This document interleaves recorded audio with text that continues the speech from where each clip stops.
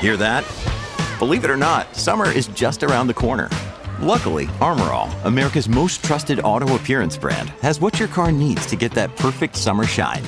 Plus, now through May 31st, we'll give you $5 for every $20 you spend on Armor All products.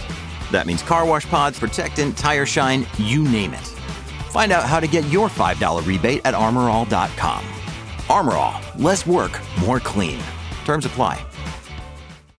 When you need mealtime inspiration, it's worth shopping Kroger, where you'll find over 30,000 mouth-watering choices that excite your inner foodie. And no matter what tasty choice you make, you'll enjoy our everyday low prices, plus extra ways to save, like digital coupons worth over $600 each week. You can also save up to $1 off per gallon at the pump with fuel points. More savings and more inspiring flavors make shopping Kroger worth it every time. Kroger, fresh for everyone. Fuel restrictions apply.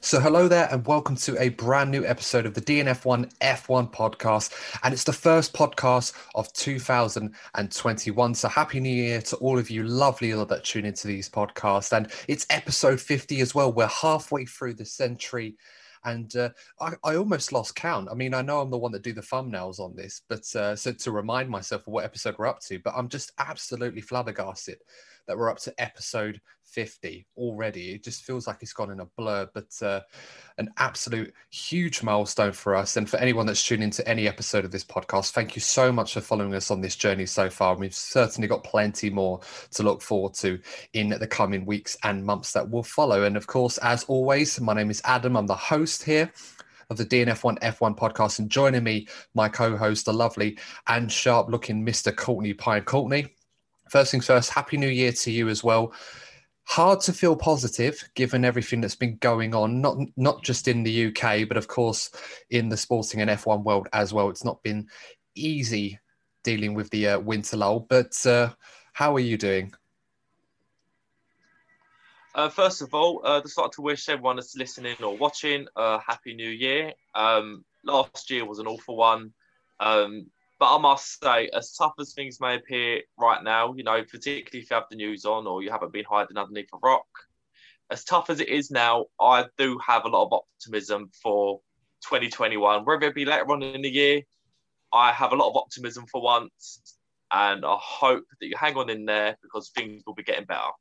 Absolutely, well said. And I think us as podcasters and YouTubers, I suppose, if you want to add that as well, have an obligation or a duty, I suppose, at times like this to try and provide our lovely followers and subscribers, all 131 of you at this point. So keep adding to that number if you can. If you're new to the channel, definitely subscribe. But we have a duty to try and keep you guys entertained. And I hope that for what it's worth, if it's once or twice a week that we upload content, and of course we'll be planning to upload more in the next few months, we keep you entertained to some degree, or at least more well-informed for an hour a week or however many episodes that we do in the week. But nonetheless, of course, in this winter break, it's never boring if you are a Formula One fan in terms of content, in terms of news that's going on. There's always stuff that's going along. And we don't do many episodes where we focus on the gossip column, if you like, as other sports tend to be obsessed with it on a weekly basis. But Formula One is a bit different, where we don't often get to look into the gossip columns exclusively and try and pull out news stories and discuss those. And in this episode, we're going to break that trend, and we're actually going to focus purely on this one. And there's no better place to start, Courtney, than with the future of Lewis Hamilton, who, as of right now, is technically unemployed. Mr. Sir Lewis Hamilton. Of course, congratulations for him. A very well-deserved honour. And of course, we did an episode discussing on whether we felt that was deserved or not. So, of course, I'm going to leave a card up there, just pointing up, as I did in the last episode, to direct your attention to that episode, which, of course, was our second episode to hit 1,000 views. So thank you very much to everyone who's actually tuned in to watch that on YouTube. We really appreciate your support, but it's a really good discussion on the topic. But Sir Lewis, as I think plenty of us will prefer to call him going forward. It'd be interesting to see what they call him amongst his peers in the paddock. But yeah, as I've mentioned already, currently unemployed.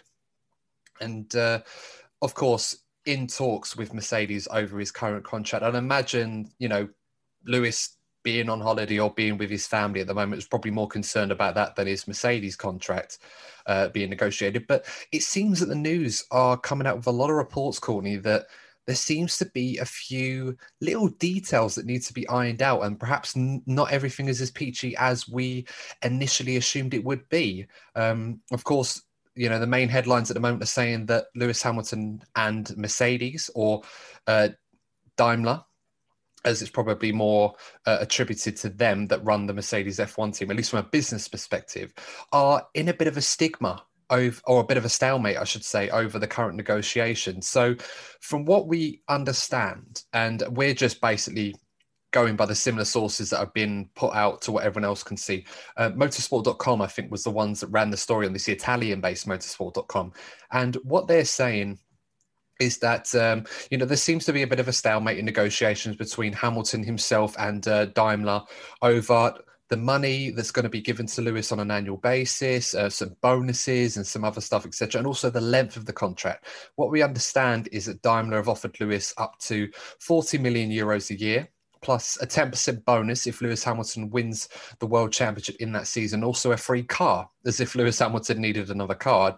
Not sure if that's an enticement for him, considering the one that he currently drives, for a job at least.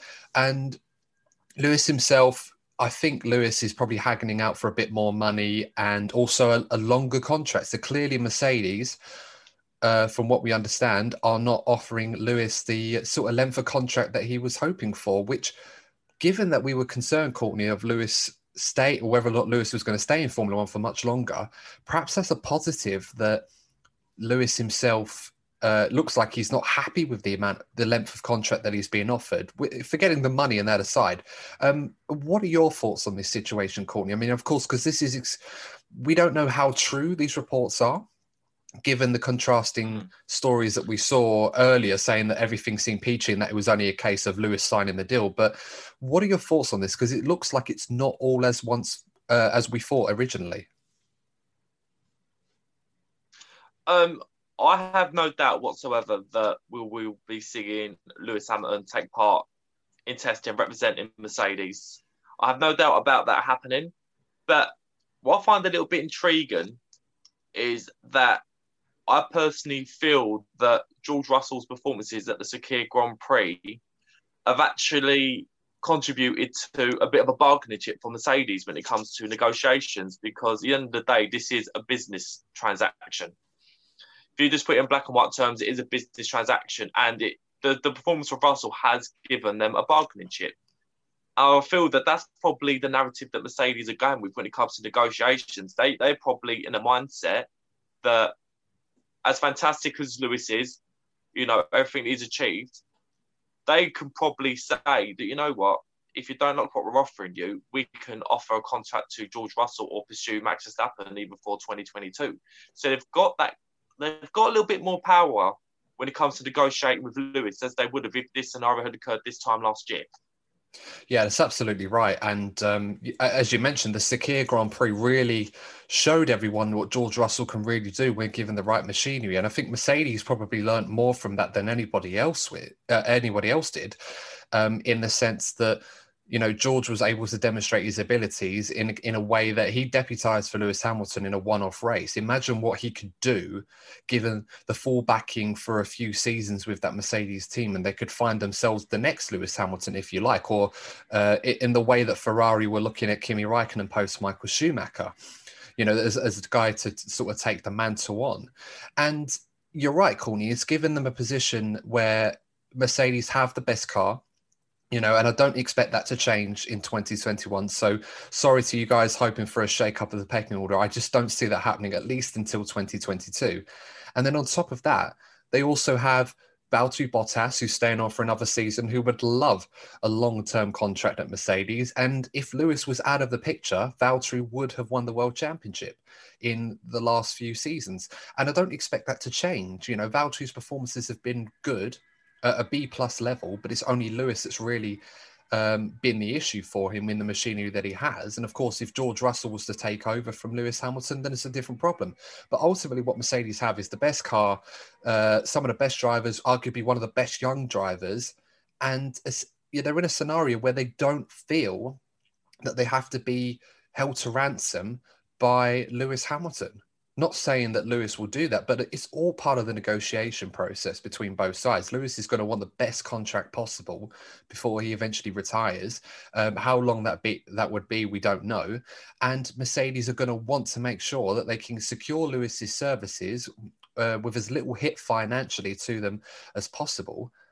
But at the same time, if they can't afford to keep Lewis, then they've got all the resources they need to maintain their success. So it's a very interesting situation that we find ourselves in. And I think the best way to look at it, and I've already mentioned this already, why Lewis Hamilton might not necessarily be able to get everything he wants from this contract, assuming he signs it, is the fact that Ferrari in 2006 managed to they didn't keep Schumacher on. They managed to force him out to bring in Kimi Räikkönen because they felt the time was right. So for any of you Lewis Hamilton fans, or any fans in general, think that Lewis Hamilton is irreplaceable, well, if Michael Schumacher wasn't irreplaceable at Ferrari, Lewis Hamilton is going to be in the same boat with Mercedes. So I'm sure there's going to be some concessions on both sides. I'm sure the optimum solution for both sides would be to, sign that extension.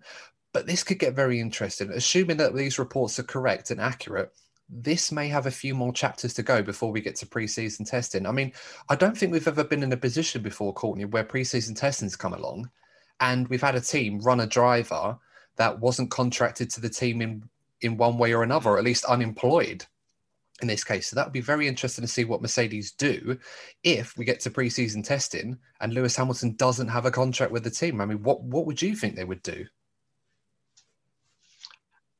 It's very difficult to imagine. As you said, it's a bit of a bizarre situation, but there doesn't seem to be any stress coming from either camp on the matter. So it does seem that they're probably in the latter stages of negotiations. But yeah, if that was to happen, you imagine they'd be looking at George Russell. I imagine he'd be the first option for them, and if that was to happen, I'm sure there'd be excitement from a lot of people, shall we say, for George, but we can't forget how talented Lewis is, and how much of a big name he is, He's achieved so much, and it isn't just because of the car. That's just my opinion. He's been achieving a lot, even when he didn't have the best car. But from a F1 fan perspective, it'd be a shame to see Lewis go, of course. But from a business perspective, you're thinking of Mercedes as a business, they need to be thinking long term as much as they need to be thinking about the short term. So they do have options like George and Max Verstappen, because I have no doubts if Mercedes were to offer Max Verstappen that Mercedes seat, he'd be jumping at the chance. So it just seems, as I said before, it just seems that Lewis has kind of lost negotiation power a lot more than he has compared to last season. And there's absolutely nothing that Lewis can do to strengthen his position, because as we said already, because Mercedes have far and above the best car, it's not like Lewis can sort of dangle that proverbial carrot of Ferrari at Mercedes, because Ferrari at this point in time are no longer an immediate threat to Mercedes. And even at Red Bull, if there was still a seat available there, that still wouldn't work, because Red Bull, despite the improvements they've made in the coming years, still are only just a thorn in Mercedes' side on the occasion in Verstappen, and maybe Perez next season. We'll have to wait and see. So it's a very strange situation to find Lewis Hamilton in. And I don't have any doubts that they're going to come to a compromise and agreement. But, Lewis doesn't seem fazed by this. I don't think Toto Wolff sees fazed by this either. This is one of those where you might find a couple of years ago, Toto Wolff would pop over to Lewis's house or vice versa. They just thrash it out then and there. And Lewis himself does like to negotiate his own deals. Of course, Lewis won't be doing that in person because of COVID, but, nonetheless, it is a very interesting situation. As I said, I can't imagine a situation or a scenario where Lewis Hamilton does not sign a new deal with Mercedes, because if he doesn't, not only does Mercedes not have him in their team, but we lose him altogether. And that's just a ridiculous situation to be in One thing I did want to bring up, though, Courtney, because we mentioned the 40 million euros per season, which would be the highest wage of any driver in the sport. I think Lewis is already the highest earner in the sport anyway. Franz Tost, about a month or so ago, mentioned about the salary cap and that it should be introduced into Formula One and that something like this should be governed properly because the drivers earn way too much. Now, 40 million euros or pounds or whatever you want to call it is an obscene amount of money to pay someone in sports. Now, of course, there are plenty of caveats to say, well, these guys risk their lives. People don't understand how dangerous this is and therefore they should be paid the amount of money that they're worth. And then, of course, in addition to that, it's all negotiation. If someone's going to offer you 40 million pounds to do what you do, then you'd be an idiot to turn that down unless, that's just how it goes. So you can't berate Lewis for that. But where do you stand on a potential salary cap? Because whilst one doesn't exist, do you feel that it would be a good idea to introduce something like that for the sport? Or do you feel that they should just control the financial regulations as they will do with the cost cap? And of course, the salaries are going to be separate from that anyway. Yeah, I think it depends in the direction the sport goes. So if they're going in a direction where, there's a lot of profit and, there's a lot of money to spare, then yeah, of course, you should be giving the biggest money to the biggest drivers because at the end of the day, you should be rewarded for how good you are at something. But if they are going to continue with cutting costs for the teams to keep teams in the sport and to keep keep the grid as competitive as possible, then salary caps do need to be looked at. So yeah, it just depends it just depends where Formula One are going in the future financially, in my opinion. And in terms of cost efficiency, I think it's important to have this conversation, not necessarily implement a salary cap because it'd be a difficult place to, where would you put it? Because as F1 moves into this new era of racing in 2022, where the cars are going to be a lot closer together, there's obviously going to be less room for the bigger teams to use their financial muscle to try and gain an advantage. One of the upsides, or one thing that they will be able to do until this is addressed, is offer more money to the drivers that they want to entice them to come to their team. So there's always going to be that element until a cost cap of any sort is introduced for salaries where they can offer, let's say Lewis Hamilton, for example, offer him that 40 million a year or 50 million a year, whatever it is that he wants. Whereas a team like, let's say Haas, just picking one out of the blue here, and they all of a sudden have a great car that can compete for a championship, but they want a Lewis Hamilton, but they can only afford half of that. And of course, this is where the dilemma comes, where you still have the bigger teams being able to offer serious amounts of money more than some of the other teams will be able to, because those costs are not included as part of the cost cap. So it's that element that I feel that F1 does need to look into. But in terms of introducing a salary cap, as I said, this is a very sensitive subject and a lot of reasons for and against as to why perhaps a salary cap should be included. And I think on top of that, I think you covered everything perfectly there. Well, I was going to. Sorry, I was covered everything perfectly there.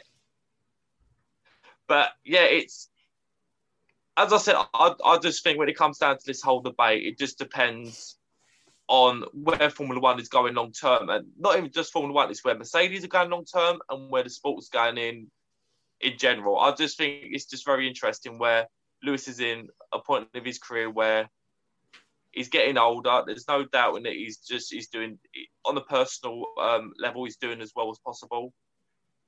But it just looking long term, it's just the way life works. He's getting older now, and he is losing negotiation power. So it'd just be interesting to see what kind of conclusion they come to. Yeah, absolutely right. And I think it's important to mention, whilst we're on this subject, for you guys, obviously, that are weighing in, let us know in the comment section below. But a word of caution to anyone, because all I've seen on social media on this topic is the extremes on both sides, whether you're for or against it. And all I want to say, guys, is look, it's okay if you are in favor of this or favor of a salary cap, or that Lewis Hamilton shouldn't be earning the amount that he's earning, irrespective to all drivers, not just Lewis, then that's fine.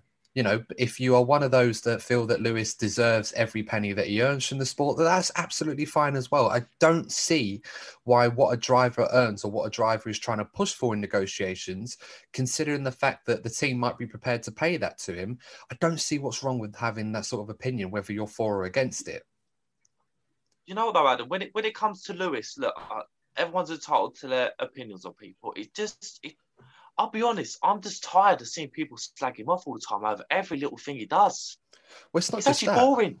Well, it's not just that. It doesn't know. It's just it does seem no. It does seem that like whatever's going on in the world, like it just seems like there could be like, for example, like the world is like, particularly UK, is like in a grips of a crisis when it comes to COVID. Yet people still have time to slag Lewis off for like, I don't know, for the lead he walks his dog in. They seem obsessed with the geezer. Let it go. Oh yeah, no. Sorry, I had to get it off my chest. No, you're right. It's a huge talking point. You know, as a public figure and everything that he's achieved, in particular this year, or 2020, I should say.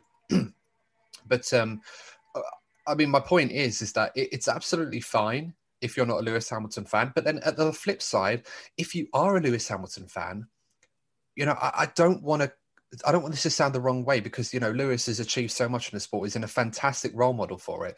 But it's okay for people to have opinions of Lewis Hamilton where they're not really a fan of his, as long as they're legitimate, you know, as long as they're not knocking him for... It seems to get... That's right. And, you know, because I see it on both sides on social media. I see people extremes in defending Lewis as if the man can do no wrong. Like, he's not Jesus or anything like that. He's not a perfect human being. Everyone has flaws. You know, so it's one of those where it's okay to offer a fair critique of Lewis Hamilton in a certain situation, like the salary cap, for example, if you're not really a fan of not necessarily him, but any driver getting paid that amount of money, because it's happened in the past. I remember Michael Schumacher used to, you know, haggle for that kind of money. And that was back in the early 2000s. So you can imagine how much he would have been haggling for now. As a sportsman, if you are going to be offered that kind of money and someone's prepared to pay that kind of money for you, then you're going to take it. I don't think anyone would turn down that kind of money to stay where you are in a perfect environment if you know you can get it. If you know your worth, go get it. And I'm pretty sure Lewis knows his worth better than anyone else does, and he will be determined to try and get the best contract for himself. Hopefully, he signs it and stays on. That's what we want to see. We want to see Lewis for a few more years yet. We're not quite ready to let that one go. But moving on, I should say. Obviously, talking about Lewis Hamilton, let us know what you think in the comments below, whether or not you think he will stay or whether he will not sign that contract. We'll have to wait and see. But let's move on to the next story in this discussion, Courtney, and that is the future of the Australian Grand Prix. Now, some reports coming out recently, obviously because of the increase in COVID cases and obviously the struggles that the world collectively are having in dealing with this virus, or at least the new strain of it from what we understand, it seems that the organisers of the Australian Grand Prix are seriously considering postponing the event until later on in 2021. And the main reason for this, Courtney, is because they want to avoid a situation where it's a race where there are no fans, because, of course, they didn't have the Australian Grand Prix last year. It was the first race to get cancelled after what had happened with the chaos that followed, to a point where it looked like the race was going to go ahead despite all of the warning signs, and then eventually it didn't. Now they're in a situation where they've obviously got to weigh up whether or not it's worth going through with it now or postponing it. And of course, as I said, the main catalyst is not being able to get the fans in. And they don't really, with all respect, they don't really want to get fans from across the world, from other countries that are dealing with COVID issues a lot more severely, or suffering a lot more severely than Australia are, because Australia are one of the better countries at handling this.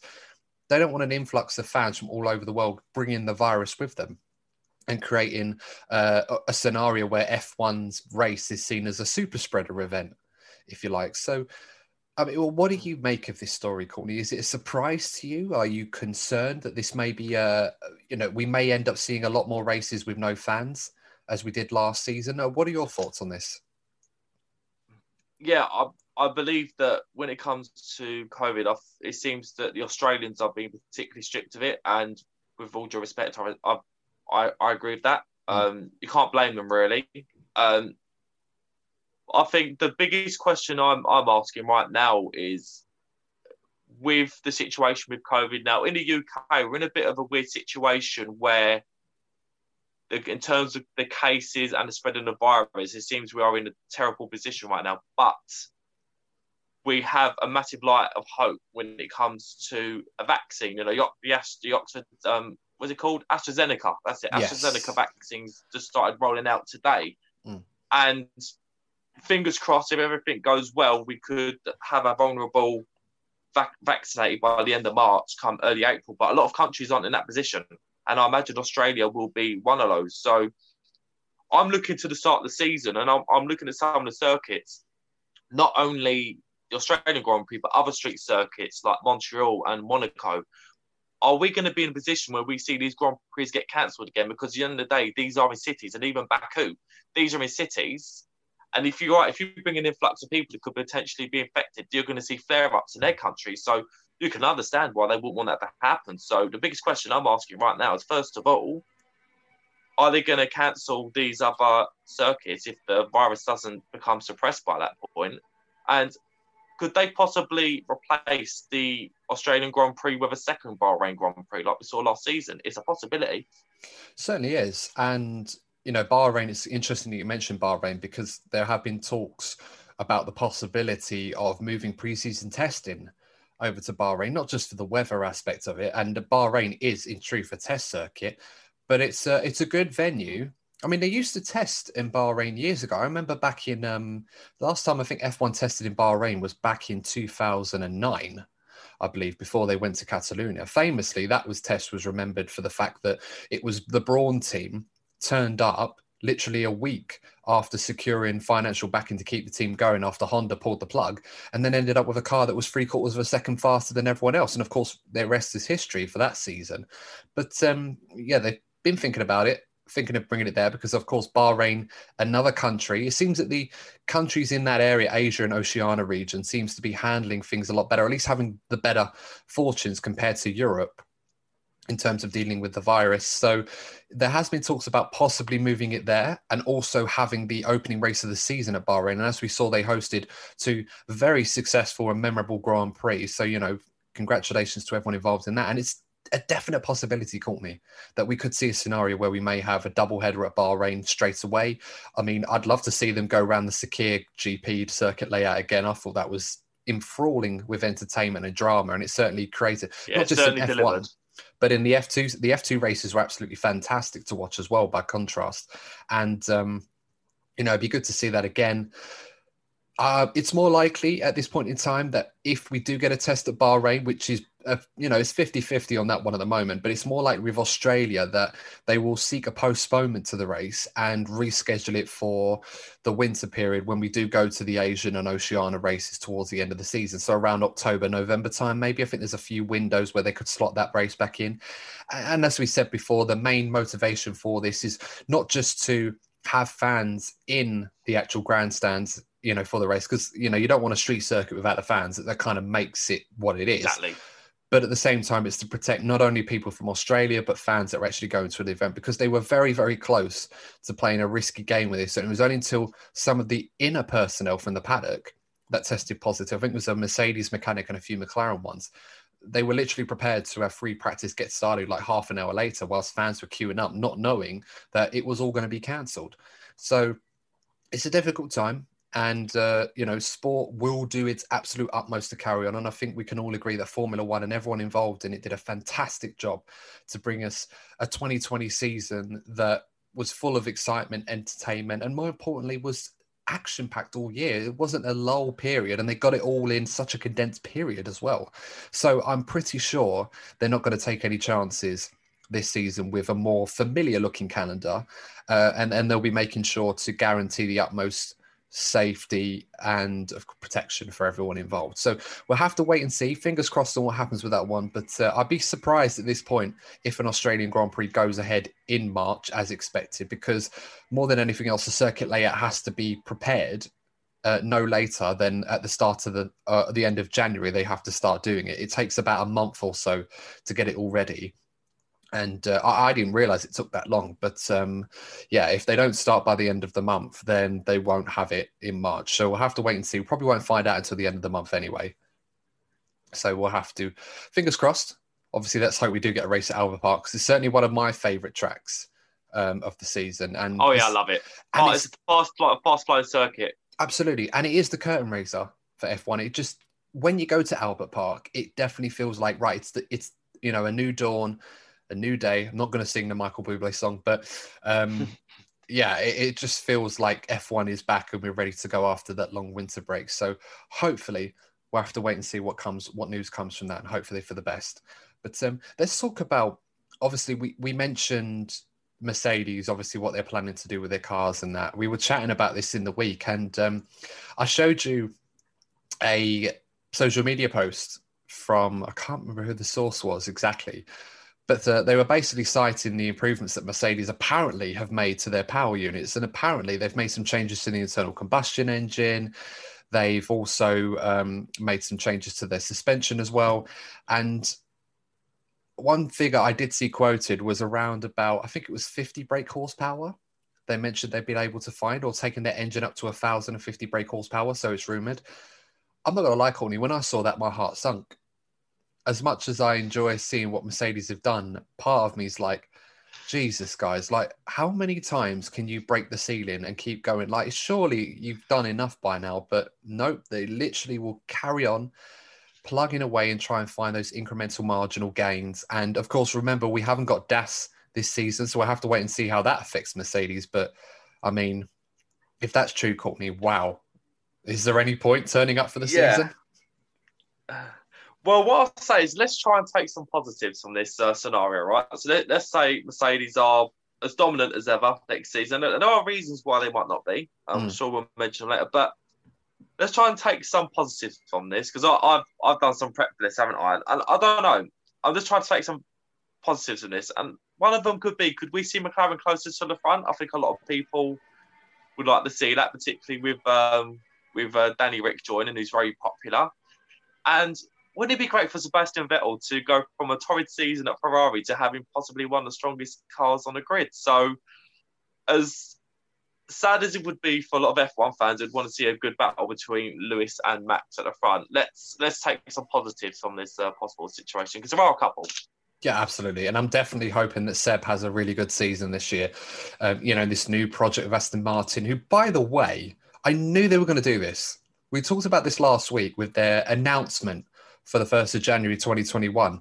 Everyone was thinking, is it going to be a livery tease? Are they going to show us a concept they're going to put on an old car? No, all they did was change their social media handles and send us a little GIF. And I'm like guys, honestly, is that it?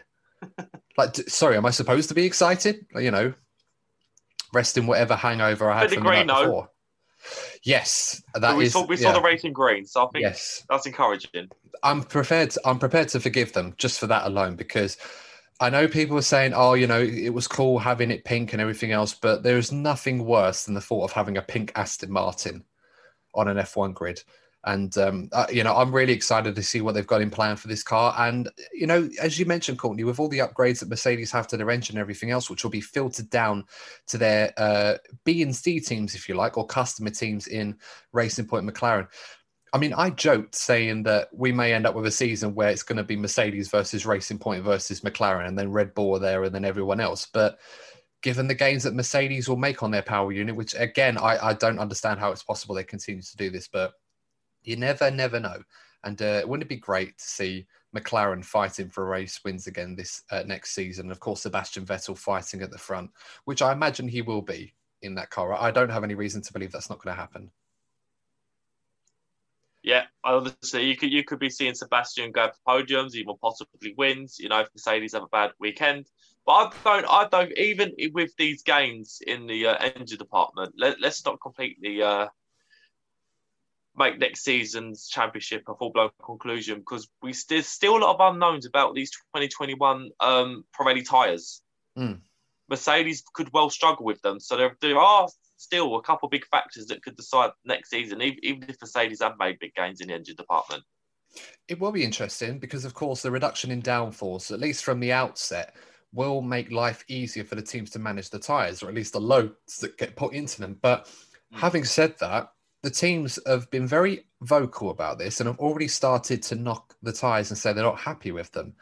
And I don't understand how that's the case, because, I mean, how much running have they done with them? And they did them with the older cars. So, I mean, they already got rid of the tyres for 2020 and used the 2019 ones from before, they can't do that again. Because as we saw, the cars were just putting too much load into the tyres, and any downforce that they do recapture is only going to make it difficult for them to manage tyre wear. So I have to wait and see what's going on. I don't know anywhere near enough about tyres. Despite what previous videos might suggest, I really don't. So it's a fascinating facet of Formula One tyres. It really is. They can literally make or break a race for a team and a driver. As we've so often seen, George Russell will certainly know what I'm talking about.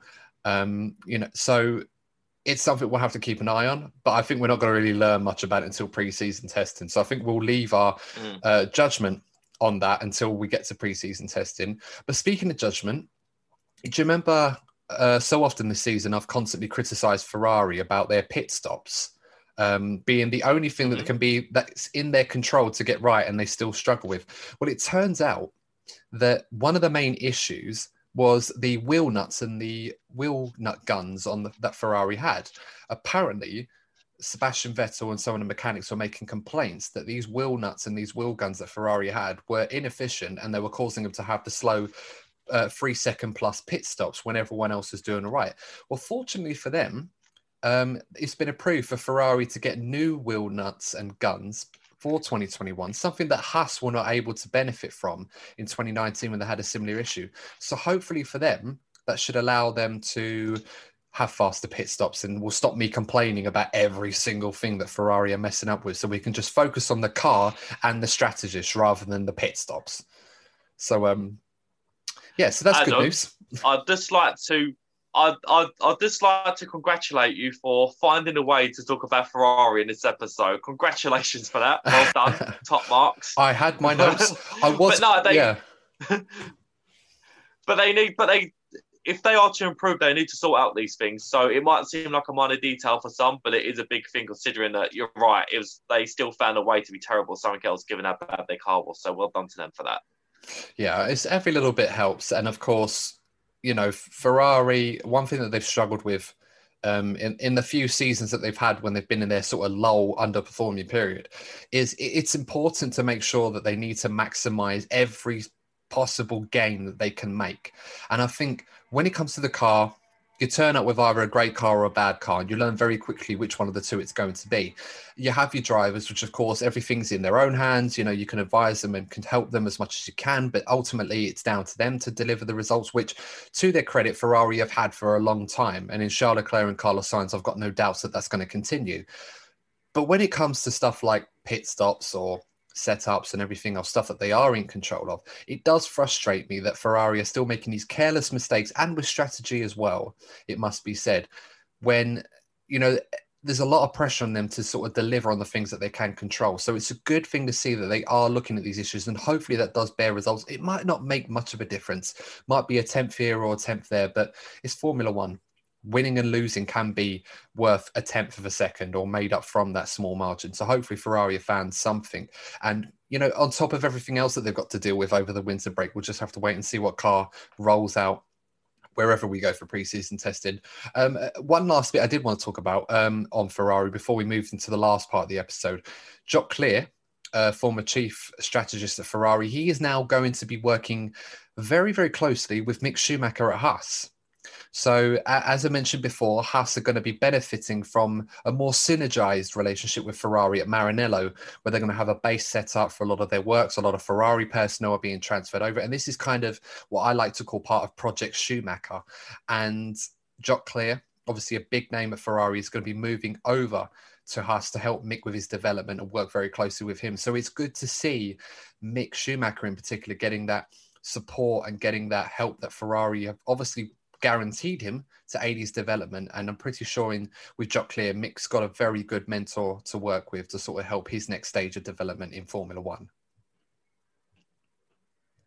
So, the last part of the episode, let's talk briefly about Alex Albon. Now, Sergio Perez, as we know, got that seat for 2021 with Red Bull, leaving Alex in a position where he's just going to be a reserve for Red Bull, with, of course, the view that we expect him perhaps to get an opportunity at AlphaTauri in 2022 if they move Pierre Gasly on or Yuki Tsunoda gets promoted, whichever one comes first. But it seems that Alex is not going to be completely bored in terms of racing. He has managed to get a role in DTM racing. Now, I'm not sure what team it's for in particular, but it's good to see that Alex is going to be able to flex his muscles and keep busy, but it will not impact on his racing or any of his duties or commitments with Red Bull. So that's always a good sign to see. I don't know any thoughts you had on that one, Courtney, with Alex. When I spoke to you about this earlier, I basically said to you, if we've learned anything from 2020, and that is we need to keep our minds occupied from stopping us from going insane. So I'm really pleased that Alex has another project apart from just being a Red Bull reserve driver, because we don't know how much running he's going to get in a Red Bull car. It might be a part of the development. He might do some testing away from the weekends, but he's not going to be regularly involved. So it's really good for him that he's going to keep himself mentally occupied and keep himself fresh, and, put himself in a race for a seat at one of the Red Bull teams if things don't go well for one of their current drivers. Absolutely, and it will keep him fresh. And DTM has been a very, very good series for some Formula One drivers and ex-Formula One drivers alike, the likes of Paul di Resta and Anthony Davidson, sort of keeping their racecraft fresh. And Paul still races regularly in DTM as well, and rather successful. So, and of course, let's not forget Jenson Button, who was recently a champion in a DTM series. So Alex is going to be in good hands. And it's good to see that it will be keeping his racing prowess in good order as and when Red Bull will need him for next season. But it certainly won't impact on his duties there, which I'd imagine is going to be fairly busy. And I think Alex, after what he's learned this season and how difficult it's been, is definitely going to want to atone for that and remind Red Bull that he is more than capable enough to be in that team for the years ahead. But and maybe even remind himself.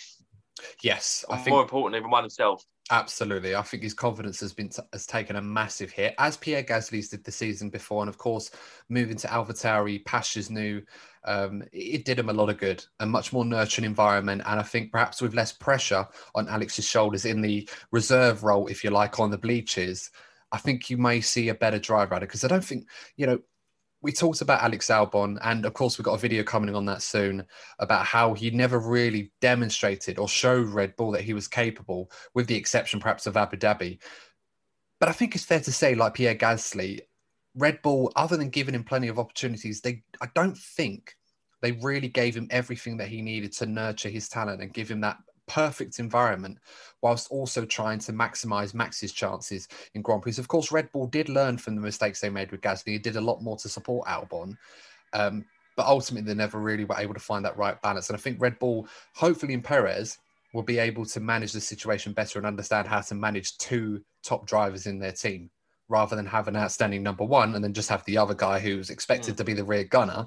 But you need to give him that help and support if he's a young guy trying to make his way in the team like Verstappen did years ago. So, yeah, let's hope for the best for Albon, and hopefully this will do him some good going into 2022, whichever direction his future in F1 decides to go.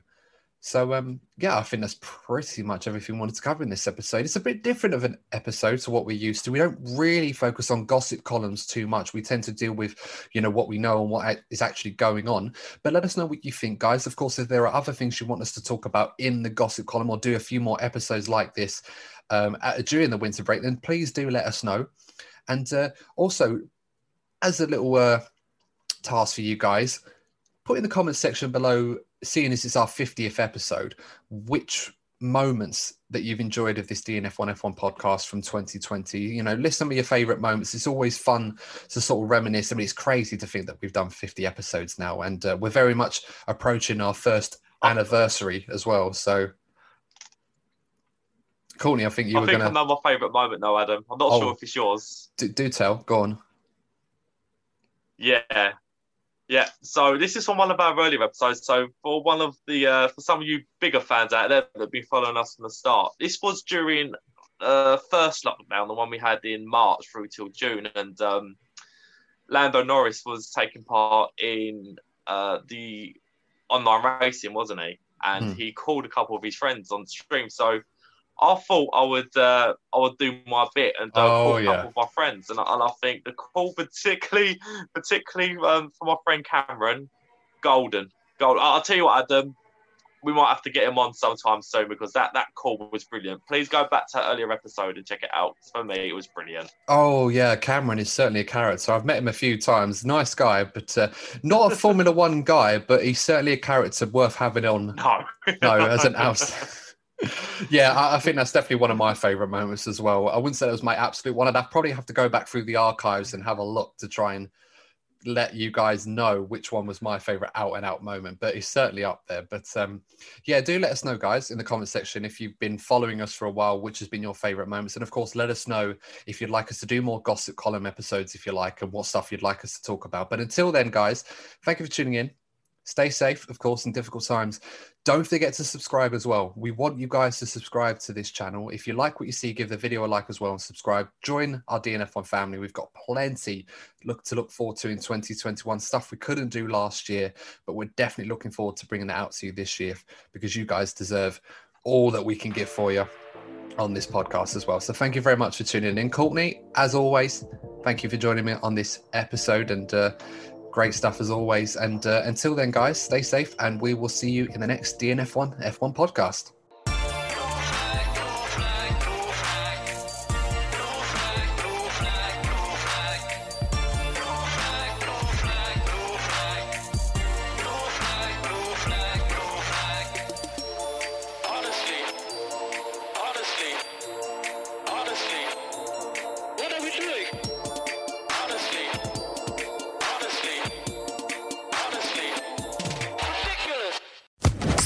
Social Podcast Network.